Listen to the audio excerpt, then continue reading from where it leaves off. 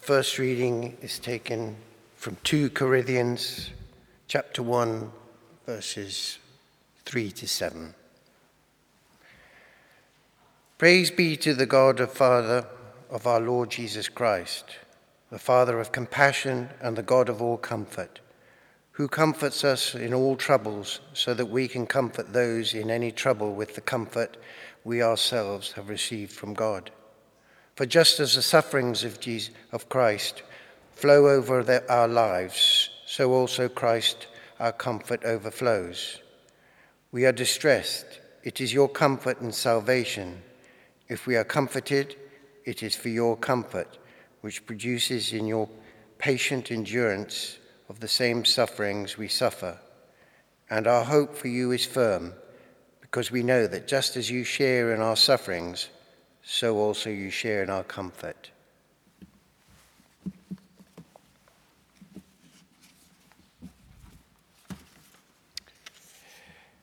The Holy Gospel is written in Luke 2, verses 33 to 35.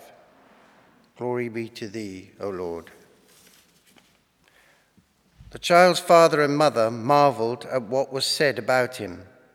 Then Simeon blessed them and said to Mary, his mother, "This child is destined to cause the falling and rising of many in Israel, and to be a sign that will be spoken against, so that the thoughts of many hearts will be revealed, and the sword will pierce your own soul too." Praise be to thee, O Christ.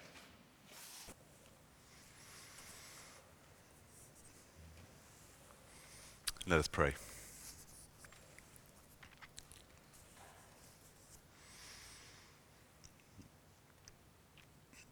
So, Heavenly Father, may your word be our rule, your spirit our teacher, and your greater glory our supreme concern. In Jesus' name, amen.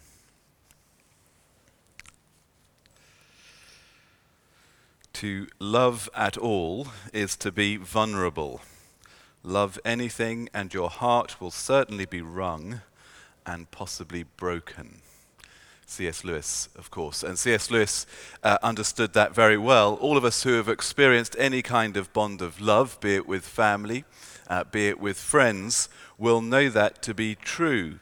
If you care for somebody, you make yourself vulnerable. You put your heart in their hands to some extent. Today, of course, is Mothering Sunday, and I think that we would agree that this truth is particularly acute. It is particularly known to those who have embarked on the journey of motherhood. The bond between mother and child is designed to be a deep and a deeply loving one, and it therefore brings great highs, but most mothers will also know some lows as well. The worries and the anxieties and the fears of being a parent. A motherhood is a blessing, but it's also a burden.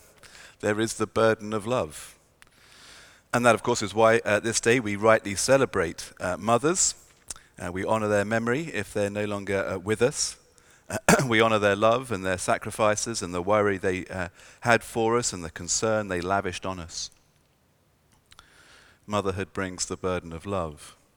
And of course, that was no less true for the mother of God's Son, Mary. Mary, here we are told that she hears from Simeon that this child she has brought into the world has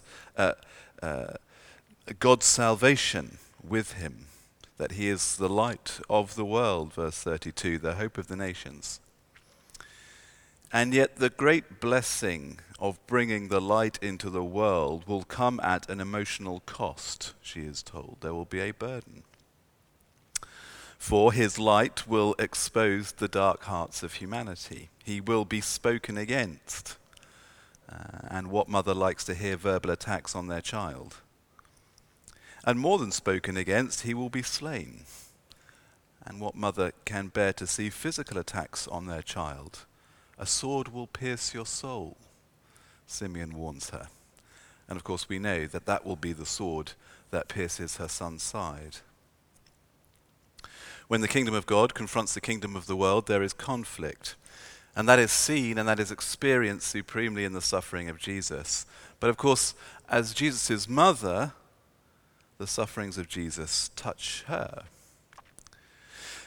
And yet, if you read on, Anna the prophetess comes into the scene, and she speaks next, and she speaks words of comfort. For she makes clear again that God will be pleased to use the sufferings of Mary's son to bring Mary and all who long for it the deeper comfort of redemption. Although it's going to be painful for Mary and more painful still for the Lord Jesus, Christ's suffering is purposeful, and that purpose is to establish in us lasting comfort.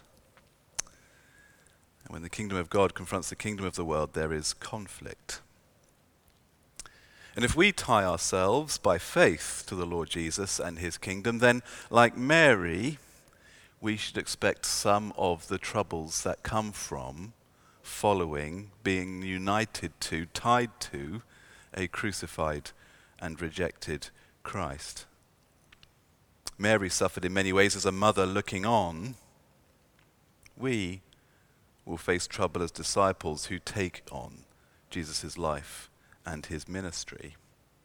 But the promise of comfort that came to Mary comes to us too. And that, of course, is the message of 2 Corinthians 1. Paul knew well the cost of loving Christ above the world, of being a disciple of Christ. You will know he was a victim of mob violence, he was a victim of slander and imprisonment, of beatings and shipwrecks. And he also bore the emotional cost. If you read his letters, that great burden he had for people, that great burden he had for the churches when they were under attack. He felt it emotionally, very powerfully. But as he goes on to say in 2 Corinthians, time after time, though assaulted by every kind of trouble, emotional and physical, he found too that God's comfort abounded.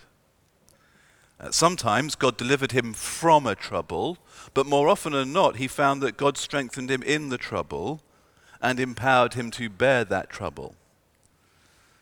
In fact, the word comfort in 2 Corinthians has less to do with our word comfortable, or at least what our word comfortable has come to mean, which is that sort of sense of self-centered ease, but actually has much more to do with a sense of encouragement, of help, of strength, of courage. This Paul has needed, and this Paul has experienced. And therefore, Paul says he is able to comfort others by testifying to the comfort he himself has received when he has gone through times of trouble. Paul's whole life, as well as his lips, are his testimony. And his testimony is that as we have need, so God will strengthen us. There will be strengthening grace for the day. Whether we face, as followers of the Lord Jesus, the burden of rejection, the burden that comes from being in the minority, of refusing elements of society's status quo, of being out of step with cultural values or materialistic concerns or moral code. Whether it's a burden for others, whether we carry the particular burden for the persecuted church, or the burden of friends or family who do not yet know the Lord, whether it is physical, whether it is emotional, whether it is both, the promise from Paul is for comfort, not necessarily deliverance from, but certainly deliverance through. It might be a timely word from God as we read the scriptures, a word that brings a new perspective on a situation, perhaps a word that brings a new hope to a situation, perhaps a timely visit. I think of Paul, of course, talking about how he was comforted by the coming of Timothy. Perhaps it is a timely visit from a Christian friend who brings encouragement and strengthens us in a season of need. God will not leave us comfortless. And did you notice in 2 Corinthians that he does that for our good, but he also does it for the good of others? Because as Christ brings us his comfort, the idea is that that then spills out such that we can comfort others with the comfort we have received, just as Paul is comforting those he writes to with the comfort that he has received as he testifies to it. We are comforted that we might comfort others. Something about, isn't there, listening to the words and the encouragements of Christians who have walked something of our road and come through it, or have seen God at work strengthen them in it. There is something about their words that are particularly rich, particularly encouraging, particularly hope-giving. And all of this comfort, the comfort that we receive now, I think, anticipates the great and the full consolation that we receive in the age to come. Christ's sufferings win for us the comfort of the assurance of eternity in a world that is free of trouble.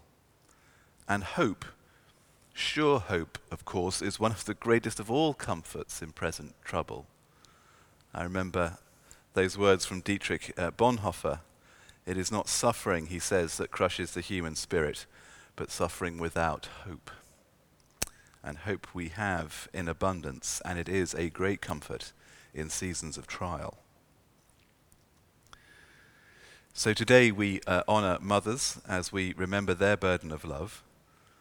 But with that, beyond that, we remember too the burden of Christ's love for us, a love that cost him his life. And those who love and follow this crucified Christ will, says Paul, experience trouble. But the one who loved us unto death in order to defeat death, our greatest trouble, well, he'll never leave us nor forsake us in all our lesser troubles. He promises to comfort us in all, to bring us out and to bring us through. And in so doing, he qualifies us to comfort others. May God give us the grace to know his comfort and to comfort others as they have need. Amen.